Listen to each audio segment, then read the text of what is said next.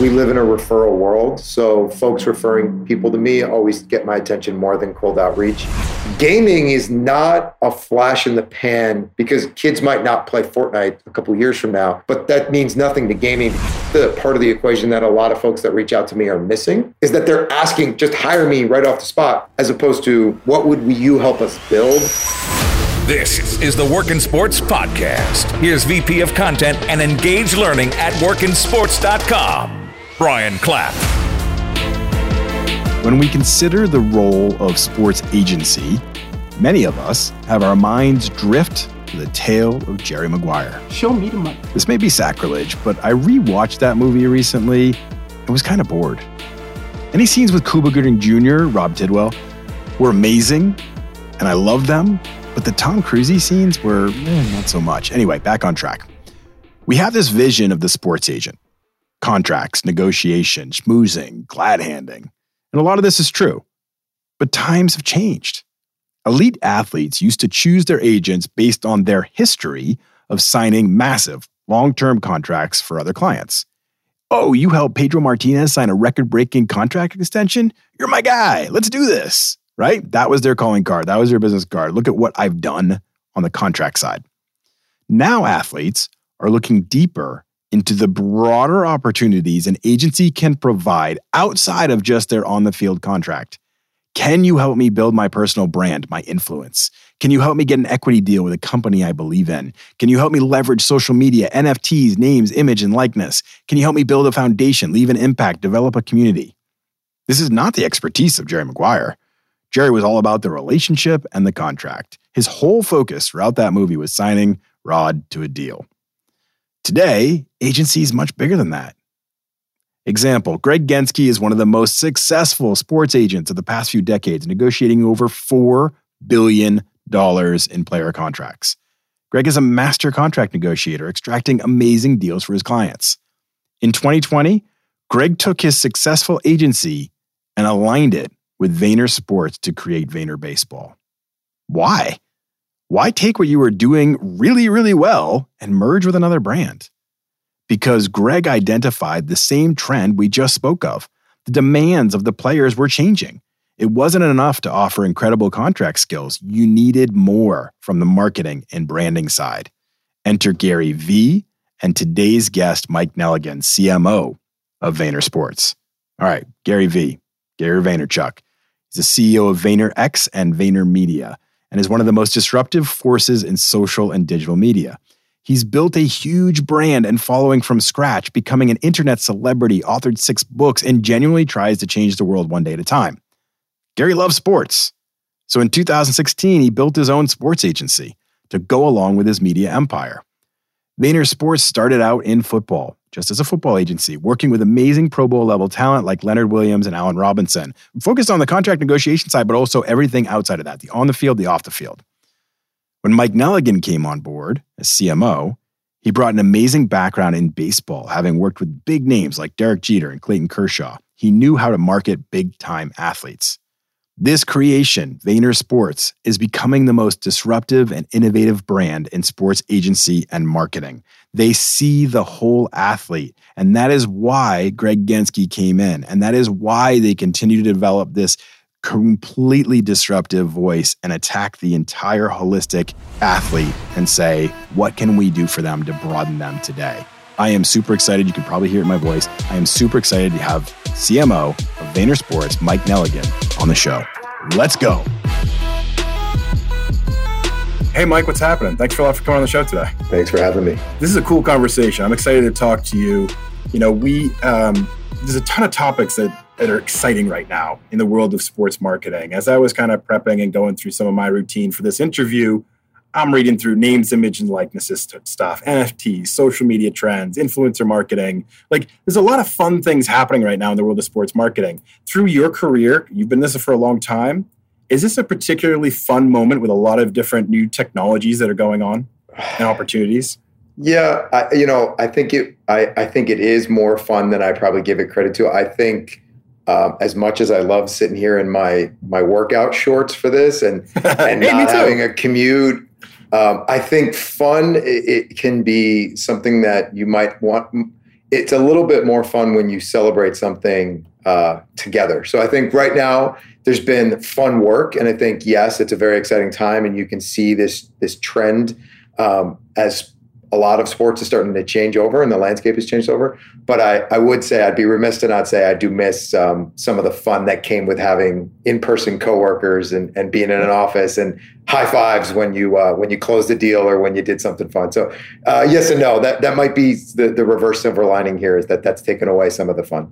It's a fair point. It's like there's some cool things going on from a standpoint of like different initiatives and different approaches and techniques, but that whole camaraderie that is the sports industry is kind of gone right now. So, or at least different. So I can totally appreciate that. Okay, so let's get into your background a little bit before we dig any deeper to where we are now. Graduated from Penn State with a degree in sports journalism, but most of your career has been with sports agencies, more on the marketing side, sales side a little bit. What led you away? What was that moment that kind of led you away from sports journalism and said, maybe that's not the right match for me. I'm going to move over this way instead? Yeah, I think what's real interesting is that my joke is that I always wanted to be more Dom Draper than Jerry Maguire. So I ended up in the sports world, and I get the Jerry Maguire thing once a week for the last 20 years of my life. But the sports marketing side of the creative side, the dream job going into Penn State was a company called Hill & Knowlton, old school ad agency that did the This Is SportsCenter commercials and Nike commercials. And so when I showed up at Penn State, ad and PR is a very, very broad subject in the college of communications. And the first couple classes were in 500-person auditoriums. And I said, okay, I'm someone that probably would do a little bit better in a smaller group. I don't know if I'm going to flourish in a class with 500 and a major with this many people. So I ended up transitioning from advertising and marketing, the creative side of it, to journalism, which I never really set out to go and be a writer. I didn't want to be putting the microphone in front of the losing pitcher, asking them why'd they blow the game. But I wanted to be in sports. And traditional advertising and traditional PR didn't have as much of a sports focus at Penn State. There were no sports management backgrounds and degrees at that point. Sports was not a program, even as big of a sports school as Penn State was. So my academic advisor mentioned the sports journalism program, and I was the first ever class to graduate with the degree. And I hoped, and it ended up working out, that specific narrow focus on sports would open the door in that industry. But I never wanted to be a journalism major. However, I lean on it more than ever in this day and age where as much as in-person matters, as much as being able to communicate over the phone matters, as much as public speaking still matters, being able to craft the narrative in a proposal, being able to follow up properly, being able to just communicate via email is something that when I was going to college, email was certainly important, but it was not the way to do business that it is now. In the first few years of my career, I was cold calling companies. I cold email now. I don't really cold call. I haven't left a voicemail in quite some time. That's so true. The written word is very important. And so I do lean on that journalism degree significantly. And I also find it's super helpful crafting the pitch and being a salesperson. And all of us in the business world are selling, but being an agent, you're selling through recruiting. I'm selling when I'm speaking to a brand on why they should work to us. And a journalist, they have to actually be able to communicate effectively to show you the story. Yes. And while you can talk about today's journalism and the bias that exists, certainly in the political landscape, I really do lean on that background that I learned. So I would never knock anybody from pursuing a journalism degree. I think it was super helpful, and it's played a role in my entire career. It's such a lost art too. It really is. The communication. I mean, I work with a lot of college age students, and I'm surprised in this day and age that as the communication happens between us, when it's not on video and there's emails, communications, questions being asked or whatever, and there's just such a problem with communicating. And I'm not trying to act like the old man saying, get off my lawn or anything like that, but there is a base foundation that is missing. And I'm glad that you point out that this writing and this technique pervades everything you do. I mean, Correct. It's going to be out there. Just like we talk about sales is in everything. You're always selling yourself. You're always writing too. You and that's a skill that is lost. writing. You're even writing your own notes to then help you in the future when you've taken a call, or even if you're following along on this and you're trying to learn to be able to proper note taking. Journalists are really good note takers because they're able to discern it down, put it down, and regurgitate it in the future. So yes, I think it is a lost art. I also find that the communication element, like you said, sales isn't everything, But being able to show that you've learned something and now you're able to communicate effectively, I can't tell you how many folks reach out for potential job opportunities. Hey, I'm interested in working with you. And they've spelled the name of our company wrong. And in journalism, grammar is one, right? That's the truth is number one facts. But so I don't think I've pressed send, and I'm quite busy and I'm moving 1,000,000 miles an hour, and I still read before I send what I was going to write. And I can't tell you, if you spell my name wrong, if you spell the name of my company wrong, that outreach is going to be deleted because it shows your lack to detail, and that I wouldn't be able to trust you with communication. It drives me nuts. It's like people forget that email is also a first impression, or any kind of written communication or anything is a first impression. We talk about first impressions obviously being honest, a lot of times being face-to-face, and that's what your first thought that somebody gets about you. But if like you're saying, if I receive an email from somebody and it's junk, that's a first impression. Correct. You've made a personal brand impression in this moment, and I'm discounting you already. What I talk about with my team often is in person, you have the advantage of smiles, potentially being attractive, wearing good clothes, et cetera. You have other elements outside of just the words you choose to speak in person. Whereas when you send that email, when your tone is lost. And that's why there's so much miscommunication. Is this person mad at me when they send an email that comes off stern? Because you don't see the tilt of the eye go up or the twinkle of the smile.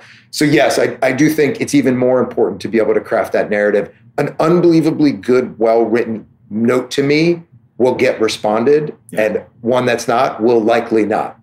Yeah, it's funny.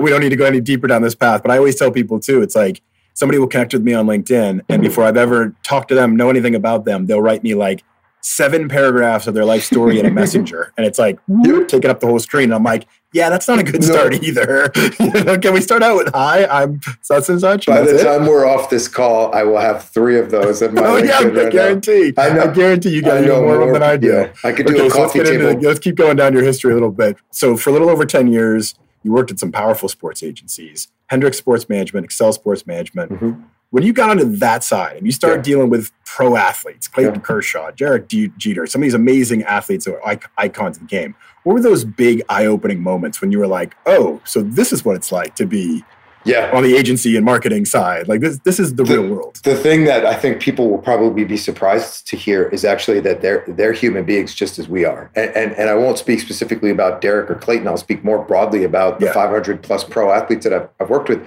They have their own insecurities. They have their own family issues, dynamics, et cetera. They have their own upbringings that remind me sometimes how blessed I was coming from a loving family, being able to have a college education, being able to go through some of the things and the life learnings that I had. As much as they can dunk a basketball or throw a baseball extremely fast, they might have a disconnect that society typically would frown upon if not for that unbelievable athletic ability. So I think that's the biggest eye-opening part, is that as a kid, and Derek's older than me, as a kid, and Derek's aside, because to me, he's still different. The GOAT, and he's the greatest human being I've ever worked with, met, et cetera. Sure. But so as many a Red Sox fan, I can even say that. Fair enough, right? So many of these other ones, to be able to think like Derek when I was a kid, oh my goodness, right?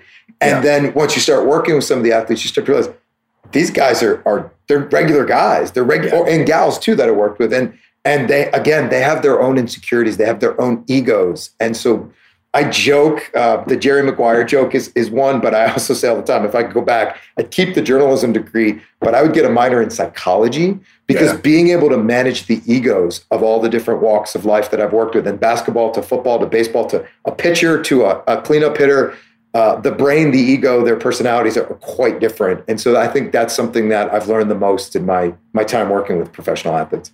I was executive producing a show with Sean Alexander, who was the NFL MVP for the Seahawks. And fantasy stud. Oh my gosh, he was so good. Anyway, same story though. Like, I got to know him pretty well, but over a period of time, like at first you go from thinking this is Sean Alexander to being like, this is my buddy Sean. Yeah. And he would come in and he'd be talking to me about, like, on a Monday after a game, and he'd be like, he ran, 12 carries for 28 yards and was all bummed out, and he'd be like just like depressed and down. Yep. And you're like, this is just a guy having a struggle in life that you just can talk it through with. It's amazing when you get to that level.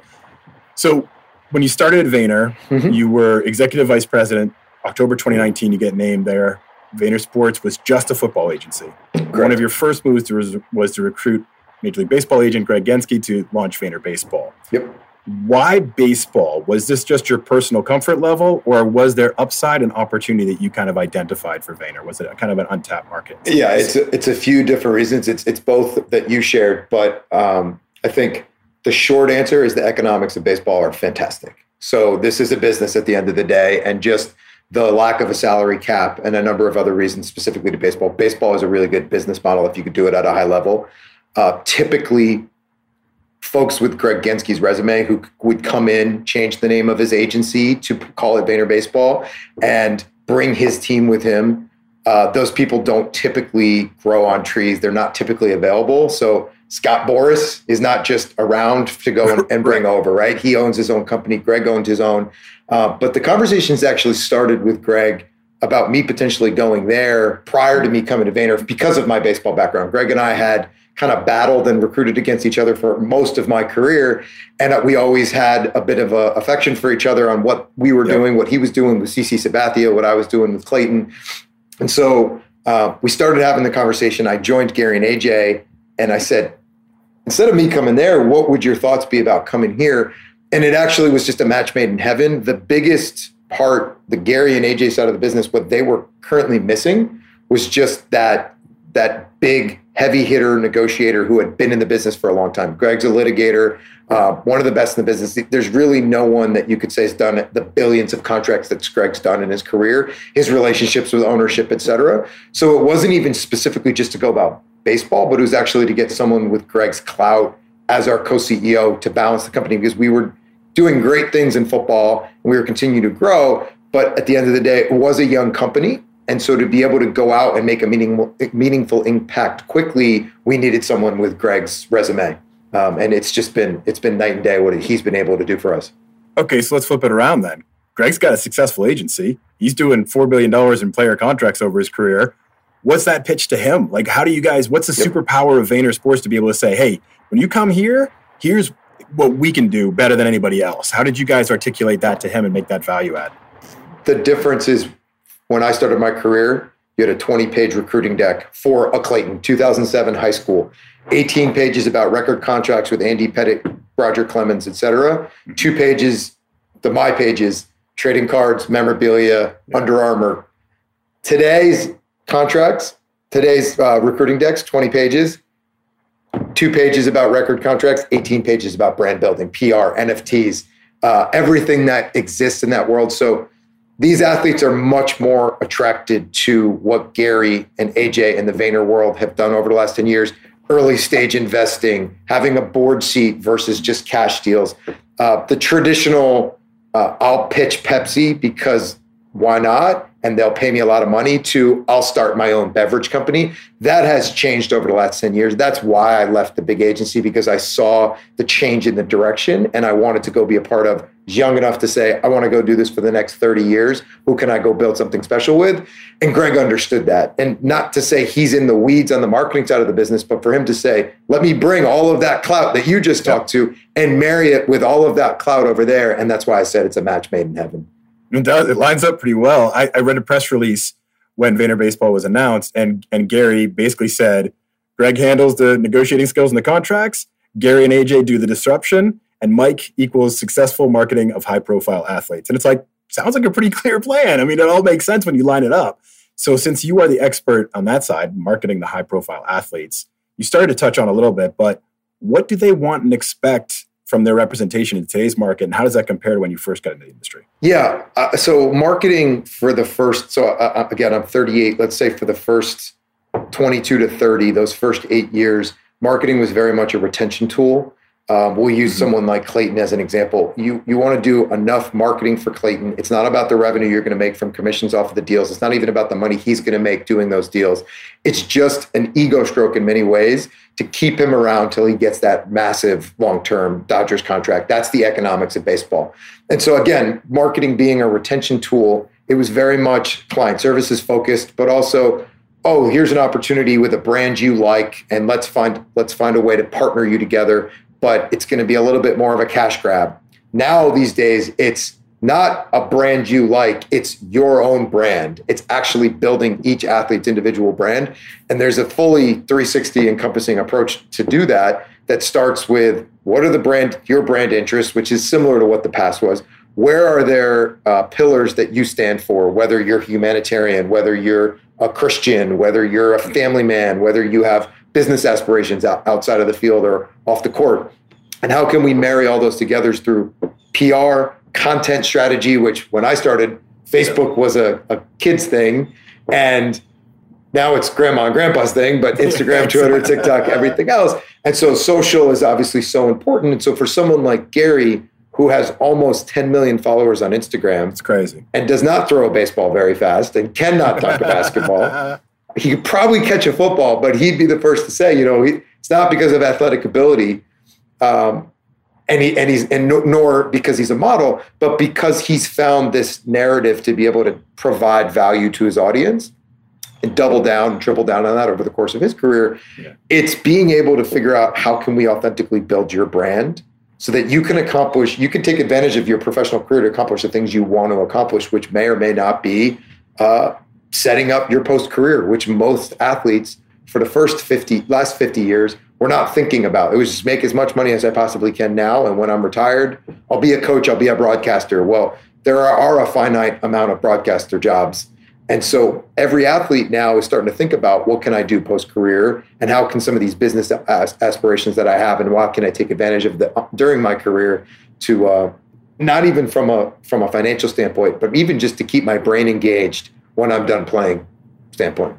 So you mentioned it in there a little bit, but I think it seems like the word of the year is authenticity, right? We're talking about that constantly. It's like the big every year, but the big buzzword especially. Yeah. It's funny because I always think I go back to myself growing up like in the 80s and picturing like Wade Boggs standing on the diamond and he'd be reading cue cards were clearly up just above the camera about some local Ford dealership and he's like saying it in his like broken, just not very good. It was completely inauthentic. That he was just out there reading it and moving on with the rest of his day. And so now it appears, at least from the outside, that there's this differentiation between, hey, whoever pays gets to play, and instead going towards who are the athletes really passionate about? What brands do they use? What do they care about? Is that kind of distinction now where it's like a lot of upfront work to figure out like where is the actual authentic match? I actually think it's less upfront work because it used to be about the dollars. So it used to be the old adage was the model doesn't get out of bed for less than $10,000. So it used to be, this athlete was a 2-time All-Star, and so they're not going to do this deal unless it's a certain price per signature or a certain price per day for a production shoot. It's much now more, who is this brand start trying to speak to from an audience perspective? What is this brand KPI? And what is the athlete's KPI? And we don't think too often about an athlete's own KPI, but what type of message are you trying to get out? So Justin Turner, who's an All-Star with the Dodgers, who I work closely with, Justin, you can edit this whenever this is going to come out. Justin will be announced either later today or tomorrow, the 4th time Roberto Clemente Award nominee for the Dodgers. Wow. So every deal that I have, that is the humanitarian award of baseball.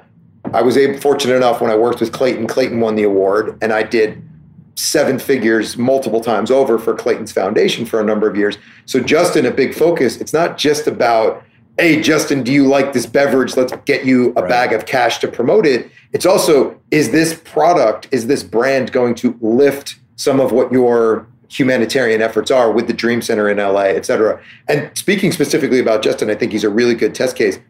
Justin had previous representation before Greg came over, brought Justin with him. So I've been working with him for about a year. And during that time, he changed his diet. And that's something that I've gone through in my career. And it's super authentic and top of mind for me. And so Justin and I just had many late night conversations about some of the changes, some of what he's found. So he went dairy free. So you talk about authentic. It's not just, hey, do you like this product? It actually fits his lifestyle. And we've done an investment with a company, Ripple, which is a dairy-free pea protein milk beverage. They make an ice cream, et cetera. He did the Whole30 diet. So we went out and created a first of its kind Whole30 meal plan that had never been done before with an LA-based meal delivery company. So they're tapping into his social audience and his affinity that he's a Dodgers World Series champion. And he's not just an ambassador. He's been hired by the company as the head of sports wellness. He has a title within the organization, and him and his wife have launched this product. And that's talk about authenticity. Yeah. That's not just, hey, Pepsi's the official baseball sponsor, so I'm just positioning a sugar beverage. It's much more, I went this health and wellness route towards the end of my career, and this is the message that I want to promote. And what an opportunity opened up for some of these brands too, because I would think if a guy like Justin is passionate about what they're doing and it aligns with who he is, it's less about the bag of cash and more about this is the whole picture for me. And I would think for a lot of these companies and brands, when they can align the right way, that there's opportunities for them to grow and everybody wins too. So unfortunately, there's all walks of life. There's the name influencer speaks to everyone with a mobile phone and a social account these days. There are still a significant amount of athletes, musicians, and celebrities, entertainers, influencers that are focused on the top dollar. And I don't blame them, because get your money and take advantage of it while you can. There are less that care less about the money. Justin is someone who's starting to finish this new category of, if I'm going to align with a product, I want skin in the game. Mm-hmm. And that, I think, is the most compelling reason of why I joined Gary and AJ outside of the social chops and everything that they stood for, and this disruption that you talked to, is their unbelievable success in early stage investing. And not just silent investing, which many athletes that I have worked with who have 9 figures in the bank after their playing career have said, sure, I'll put $1 million in a seed fund, angel investor, and they don't have anything to do with it. But for Justin to actually stroke a check with a brand, sit on the board, actually say, hey, as a professional athlete, here are some of the things we would want. You're trying to speak to my audience, and you're a bunch of older men running a company that may not be thinking about the end consumer. And so I think we're having this conversation with our 18-year-old video game athlete as well. How can you get skin in the game as opposed to just pay to play on a cash deal? Now, you still want to do a number of those cash deals to get to the point where you have some play money to invest, but we're having a lot more than ever in my career, sweat equity, strike option, really cool. match typing investments in a lot of these brands. And so that's really where it works for the brand, because now what brand doesn't need to raise funds, but also they're going to have an ambassador that's a lot more incentivized than, in the deliverables for this contract, it says I only have to post twice, so screw you. Unless you pay me more money, I'm not going to post the third time. Now you actually have a real partner because they have financial skin. They're really, truly invested. Correct. Yeah. So social media disruption, overall excellence is definitely a trademark for the Vayner brand. But I wonder how much social has changed over the years with the athletes. I was thinking this the other day, top athletes in 2012, let's say, or Clayton, 2007. They didn't grow up with social media quite the same way. So they had to be taught, they had to be trained, they had to understand the importance of it. They had to build their brand and their following. Or have someone do it for them. Well, that's what I was going to say. Or have somebody do it for them. But athletes today, they grew up with it. They probably have their own thoughts on how it should be, what they want their brand to be. It's second nature to them. They know how to do all this stuff. Does that make it harder or easier to work with them? Because it's still an important channel. It's extremely important. It's more important than ever. I haven't done a deal in more than 5 years that didn't include a social component to it. And so Derek, Peyton Manning, Marcus Mariota, I've been around long enough that a number of former clients didn't have social, and it was starting to become a pain point. Yeah. Now, Derek, he wasn't looking for deals that he was going to post with, but at some point, Tiger joined social as well, right? It wasn't just for the brands, but there's a significant amount of value. One thing that I think people forget about is that, as we've talked about, there's all walks of life, all personalities, all insecurities. Not every athlete feels comfortable sharing. Yeah. And they think what we all thought when Twitter came out, I don't care, Brian, what you had for lunch. Why are you tweeting about your tuna sandwich? Well, that mentality still exists. And there's no profession that I know of outside of maybe the military where there's no ribbing, make fun of than the sports locker room. And so a lot of them second and triple guess, if I post this, am I going to get made fun of? Yeah. So I would say it's actually not easier because they know what they're doing. It still produces insecurities that they get a little gun shy more than you think. Yeah. So we are fortunate enough that the folks that typically join us have a little bit of an understanding of social. They probably already followed Gary. We typically don't have someone who joins Vayner Sports and doesn't know who Gary Vee is. Right. But yes, I've at the last agency working with athletes that were super gun shy or not, it wasn't authentic to post, or they haven't posted in 6 months, that hurts the conversations we're having with brands. Yeah, I'm sure. It's just fascinating to me, the whole mix. And I mean, spend any minute watching replies or comments to things, you can understand why athletes feel gun shy sometimes. I mean, like, it is a cruel, cruel world out there. Turn the comments off. Turn it off. Don't look at your mentions or anything. Just I've more than 10 have gotten death threats that have been MLB security or NFL security has had to look into because they had an error or struck out. I mean, it's sad. It's so ridiculous. It's such a commentary on society, but that's a whole other conversation. That's why I work in sports and not politics. Oh my gosh, trust me, I had that decision making as I went through my journalism career too. It was like, nope, I'm going to stick with sports. Thank you very much. Not as many body bags and other problems. Okay, so names, image, and likeness. This for the last few months, I've had a ton of conversations, different guests on the show.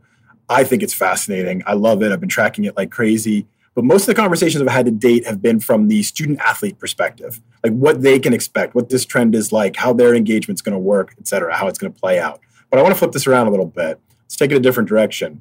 What does this new opportunity mean for brands, in your view? Well, there's a super valuable early mover advantage for the brands that have jumped in already. So in addition to the talent division, I launched a consulting division just a few months ago, and we work with Dr. Pepper, Bojangles, a number of others that we're set to announce. And so for Dr. Pepper, they signed our client, DJ Uyagale, the Clemson quarterback, into a national quarterback. And DJ, you can't go wrong with the Clemson quarterbacks, considering who the last one was, right? Yeah. And he's, Heisman frontrunner, projected first-round pick in 2 years. But the amount of buzz and earned media they got was astronomical because they were able to include him. And this is their 4th year. They've done Fansville, which is their creative concept that runs. And if you watched any college football this past weekend, you couldn't miss the commercial. And so it's just, for brands, there's that early mover advantage. There's also there's a really interesting touch point that there is some bit of cause marketing that you can tap into, as opposed to, these are not, DJ and some college football and college basketball player. In many ways, these are guys that are going to have made money in a couple years in the pros, that they're just getting that endorsement money early. Yep. There are some that are going to be able to take advantage that they've been a part of a big school with a big following, like a Clemson, Ohio State, Notre Dame. But there are a lot of brands that can actually do that they wouldn't be able to do with pro athletes, where everyone kind of understands you're a pro athlete, you're making more money than most of us are, because it's all public knowledge what your contract was signed for. So to work with the women's basketball player, the men's gymnastics, some of these superstar sports, there is the ability to tap into audiences, the younger demo, certainly through TikTok. We've been advising a lot of these brands, the non-basketball, non-football client athletes that we don't represent, that have massive followings, massive influence. And we also look at it as an arbitrage play, just in the fact that because this landscape is completely new, there's not set pricing just yet. So as you said, there's that, or as I even said that, not going to get out of bed for $10,000. Baseball players, they all talk, Nike pays you this. Well, they kind of have an understanding what that is. Here, there's an arbitrage play that there is a lot more. There's 117 schools times 12 probably programs at each school. There's just more athletes that you can tap into than Olympic athletes, than professional baseball players or football players. So I think from that perspective, you can get a big message out, and you create a significant amount of branded content at a lot better price tag than you would on traditional sports. And then lastly, there's that connection to, you look at the regions and the facts that you can go work with a retailer in Lincoln, Nebraska, to go work with a Nebraska women's volleyball player. Mm-hmm. Outside of maybe Patrick Mahomes down the block in Kansas City, there's no one that's going to be more authentic and have bigger reach in Lincoln, in that part of Nebraska.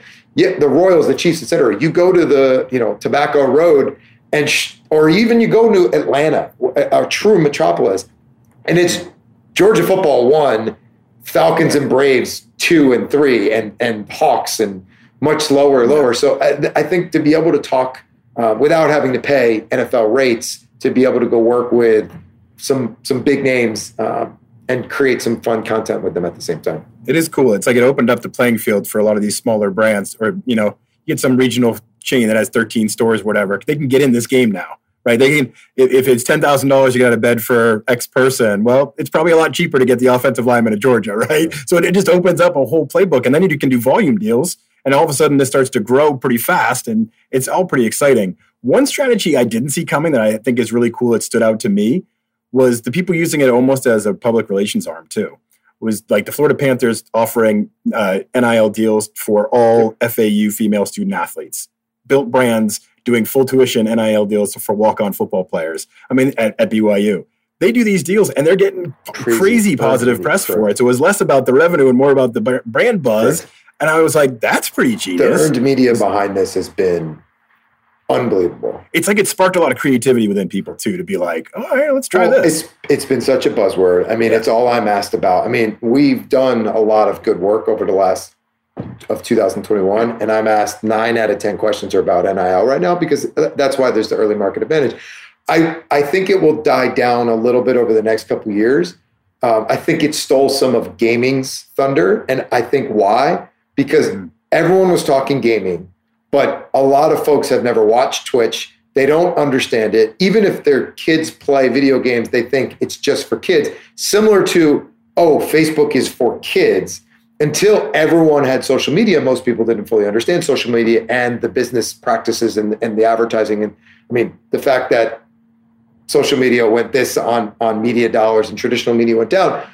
I think if gaming, NIL came because a lot of decision makers, a lot of C-suite, are former student athletes, or everyone can wrap their head around, I went to that school. My buddy played tennis at Duke. So they can wrap their head. It's a lot more understandable and approachable. And I do think that's part of why there's been a big jump into the deep end of the pool quickly by a lot of brands. Okay, so I was going to ask you, but you just kind of alluded to it. Where are we a year from now? Do you think there is it's a descending growth curve, and this is just a kind of big burst of excitement right now, or does this have more staying power? No, I think there's a tremendous amount of staying power. I don't know if you have a growth curve. I think what you're going to end up seeing is brands are going to be smart and strategic. They are going to go after that arbitrage play and that volume model play, where they're going to start to understand we're spending $25 million in media. Let's carve out $100,000, which is pennies of a $25 million media budget, and use it as influencer marketing at these select schools with these select storylines, and potentially creating legacy plays. But the fun and the bad part of it is everybody enters into this marriage knowing you're going to graduate in a year or 2 years or maybe 3, and this is a short term. We're going to work with you. It's not that Tom Brady Under Armour 20-year partnership, right. Tiger Woods Nike thing. So there is the opportunity to go and work with an athlete once he's in the pros, but you need to do a new deal. But so I do think there will be staying power from that perspective. I also think you're just going to see brands, they're just going to reallocate, again, those media dollars to be able to go after this so that they can say, here's what we're doing in NIL, because I think similar to a brand that's not on Instagram advertising or not on out of home, or I just think it's going to be another traditional medium for advertisers to be able to spend on. And I think they're just going to carve out, we're going to get to a point where they all carve out a certain percentage of what their ad dollars are to do, if they want to speak to that specific audience. Yeah, no, it makes sense. Does this change a lot of the approach and strategy from the agency side too? I mean, just everything's happening faster and younger, and I mean, is it like, I mean, from where you started to where you are now, I mean, you used to be, you had to wait to a certain point, and now it's like there's some more gray area there. Does it change your overall approach to who those targets are and how you get to them? Yeah, it definitely helps us from a date before marriage perspective. So an athlete can terminate an agent at any point, and that's why there's poaching and jumping around, and it's set up for that reason, so the athlete can have the right representation. And so this gives us the opportunity, and our competitors in the same right, the ability to go in and prove our value and produce what we've said and build a rapport and build a relationship that hopefully would carry over to the professional ranks. I think, it expedites the folks that we've signed in football already for NIL. they were on our attack list 2 years ago anyway for this upcoming draft. And any good agency knows who they want 3 or 4 years out anyway. And then you wait and see if they produce what they're projected to produce. So I don't think it changes our approach. I think it's people have used the term Trojan horse. I think it's not even, I think it's just, it's an extra set of keys. I don't even think it's a sneaky way. And I think it's a pretty apparent, hey, we are really good at marketing. We've built an unbelievable shop around marketing, in many ways to our detriment prior to Greg coming, that those guys are just marketing guys. They don't know how to do the on-field contract stuff. And now we're able to say, well, marketing really does matter. And NIL, that's all we can do for you now. And if we're as good as we say we are, let us go prove it. So I do think it's giving us the opportunity to shine what we're best at. That's really cool. So as I mentioned off the top, there's a lot of different topics that are going on in sports marketing right now. We talked a lot about some of the equity deals and NIL. What else piques your interest right now? What else is happening out there, whether it's NFTs or anything else that is kind of like, all right, this is kind of cool, and I see this going somewhere? Yeah, Gary will be upset if I don't say NFTs, but we'll hold on NFTs just because we are in the early stages. Maybe you could explain it to me afterwards. And there's that's probably a full conversation. I do believe I actually have real baseball cards behind me, so I'm that old. And as you saw, I've started my professional career at Top, so I'm a trading card guy as well. I do think NFTs for brands interest me, but I do believe what I've learned the most, where I feel like I'm just a little bit ahead of the curve on, is just from our representation of a high profile gamer, the amount of dollars that we've been able to create for him, and that he's been able to create in this gaming space. But the influence and really the community of gaming versus the demographics of baseball. I think the economics of baseball are still great. I think baseball, we've been talking about it I've been in my whole career. We've been talking about it for the last number of years. The demo of baseball is getting older, and do they not have the attention of the younger audience? Gaming is not a flash in the pan, because a lot of folks think of the game itself like a Fortnite. Fortnite might already be dying, and kids might not play Fortnite, and adults might not play Fortnite as soon as a couple of years from now. But that means nothing to gaming, because something else replaces it in that ecosystem of gaming. And so I think I've been really fascinated about the valuations of these team organizations and the influence that gamers bring. So for someone who doesn't play, was not a fan, from a strictly business perspective, from my career, the biggest drawback has just been the lack of fandom I now have. Talk about the only thing I had left was Penn State football, and now I'm working with one of the best guys on Ohio State. Oh, it ruins it, right? It was one thing when I started being a Yankee fan, having Red Sox fans, but your fandom goes when you spend this long, and it's a business. But I think I have had no fandom in gaming, so I've approached it in a business sense, and I've been fascinated to I have so much more respect for the community that is, and the reach that it has. It's much broader than most decision makers think. And the demos, I imagine most decision makers think it's 80% young, 12 to 20 boys in their parents' basement. Yeah. It's not. It's 50% female. It is a lot older than you think. It's a lot higher median income than you think. And COVID only expedited it, just because it was the only game in town to do. So the participation's there as well. That's cool. I think I'm a really big fan, though, of, we talked about the equity side, but just athletes that are businessmen, women. I've been fortunate enough to work with a few that they just had such good playing careers that they could afford the ability to go and do it. But I'm bullish on one or two of our athletes. I think for some folks to say George Foreman was a boxer, I only know him from the grill. Like, that's a kind of a joke. But I think I was fortunate enough to work with Kevin Love, and the joke is he's sometimes known more for being the face of mental health in sports than he is for being an NBA champion who played with LeBron. Yeah. And so that's probably what gets me the most excited, is working with a few folks that can transcend the stick and ball aspect of what they play, and more so what they become as a human being, I think is the most exciting, whether it be business, humanitarian, focused, et cetera. That's really cool. No, I get it. That's super. It's just, it's important, and it's nice to hear too that there's that attitude towards that. And you're right, Kevin Love. I mean, I've followed him his entire career, but I think of him that way first now too. We'll finish up with this, and I'm so appreciative of your time. This has been a great conversation. I've really enjoyed it. I know the audience will as well. So our audience, as I mentioned before we got started, is comprised of a lot of young people trying to get their way in the sports industry. And one of the hardest aspects of getting into sports is getting noticed, right? Standing out from the crowd, all that kind of stuff. Your guy, Gary Vee, pretty good at disruptive tactics, getting known, getting his name out there. So from your perspective, if somebody wanted to get started in sports marketing, how do they go that extra mile? How do they stand out, but still in a reputable and professional manner? What do you look for when you start, like when you're looking to hire? What is that kind of suite of skills or perspective or approach that you're looking for? What stands out to you? Yeah, unfortunately, resumes don't stand out anymore. We live in a referral world, so folks referring people to me always get my attention more than cold outreach.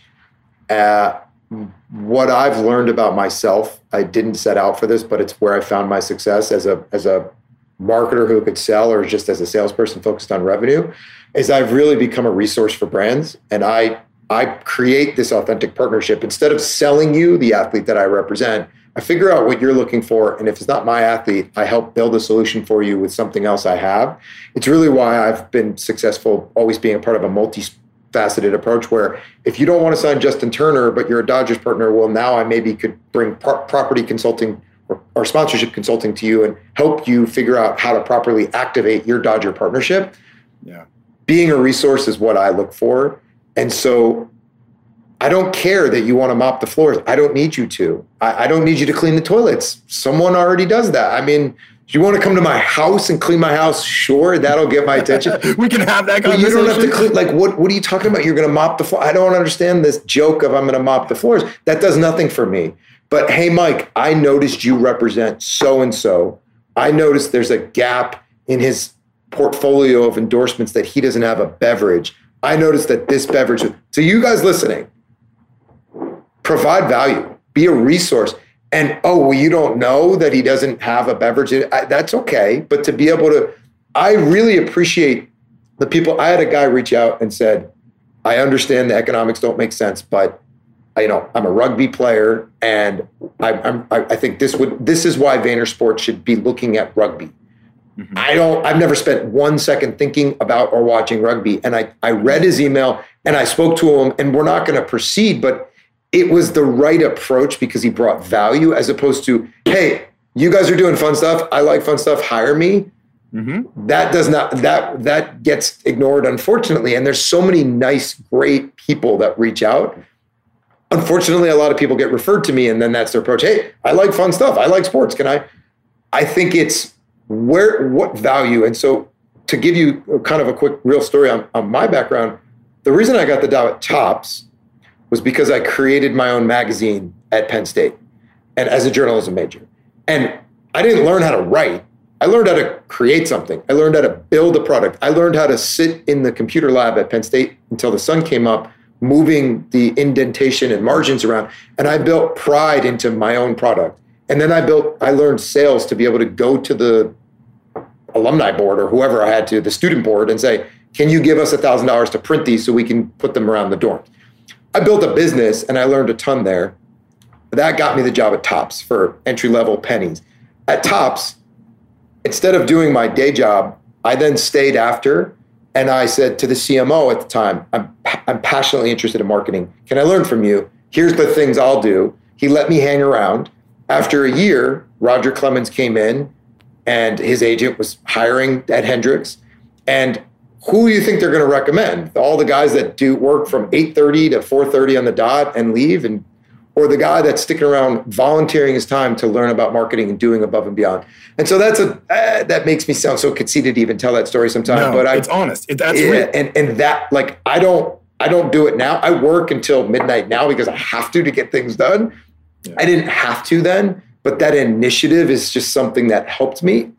And the folks that reach out with the 7-paragraph, I played lacrosse in high school. I don't care that you played lacrosse. How does that help me? But hey, I have this idea or I have this research. That's what everyone says, well, Gary says to take my shot. Yeah, the shot is to provide value. A good shot. The reason that Gary is so beloved is that he's given away free value for 12 years. He doesn't ask for anything in return. Now, he gets you to follow him, and a lot of people do. but Gary's never asked for anything. And so I think that's the part of the equation that a lot of folks that reach out to me are missing, is that they're asking, just hire me right off the spot, as opposed to why would we want you to be a partner in our business? What would you help us build? And where would that help us on our path to success? Because just adding people to a successful train, yeah, we'll hire because I need to work less. Yeah. But that's not really why we want to hire the right people from my perspective. So I think being a resource and adding value is the best advice I could ever give. These are the conversations we have all the time on the show. We've been doing this show for 3 years now. We're approaching 400 episodes now. And all it is we're trying to paint a picture for everybody out there of what the real world is like. And trying to share with them, like, it's not about your LinkedIn profile saying, I want to get a job that does this for me. It's about what value do you bring to an organization? Right. How are you going to make their organization better? Because somebody that's hiring, they have a need. They have something that there's an absence in their business. They need to bring in somebody that can fill that gap. So tell me how you can fix it. It used to be that part of the reason you had your college degree was to prove that you were resourceful enough to graduate with a degree. Unfortunately, there's just a mass amount of folks that have college degrees. Yep. It doesn't hold the same cachet as Penn State, that's a good school. Well, yeah, but building a network, I learned a lot more caddying at a golf club than I ever did at Penn State in many ways. Yeah. But then being able to tap into that alumni base from Penn State has been helpful. I just think being able to show, even if you can't bring me an idea, bring me, when I was in this club or this, I learned this, and that helped me that would help me in your business, as opposed to, if you give me an hour of your precious time and tell me what you need, I'll do it for you. I don't have that hour to give to every kid on LinkedIn. No, it's so true. And it's so spot on. And I'm so glad you're saying it too, because I'm sure everybody in this audience is tired of hearing me say it. So it's nice to hear it from you, have another voice to it. I think we are so aligned here. I think the advice is amazing. Mike, thank you for coming on. Everybody's going to love this. You gave them so much to chew on. Cool. Thanks so much. Pleasure. Thank you so much for Mike coming on the show. So informative. I loved his perspective on the shift in sports agency. And that final point that he was making about how to get noticed and how he goes about hiring, there's so much tangible information about in there. And one of the things we talk about a lot on this show is the continual change and shift that you have to stay on top of. And Mike's sitting there saying he's been in this industry for a long time, and yet he's always seeing these changes happen. He's seeing how things adjust, and he's adjusting and looking ahead and seeing where we need to go rather than where we are. And I love that perspective. There's so much you should get out of this interview, and I hope you enjoyed it as much as I did. Please remember to rate, review, and subscribe wherever you listen to podcasts, because we are churning out amazing content, and I want you to always know what's out there for you to help you learn and grow on your journey into the sports industry. Thanks for listening, everybody. We will see you next week.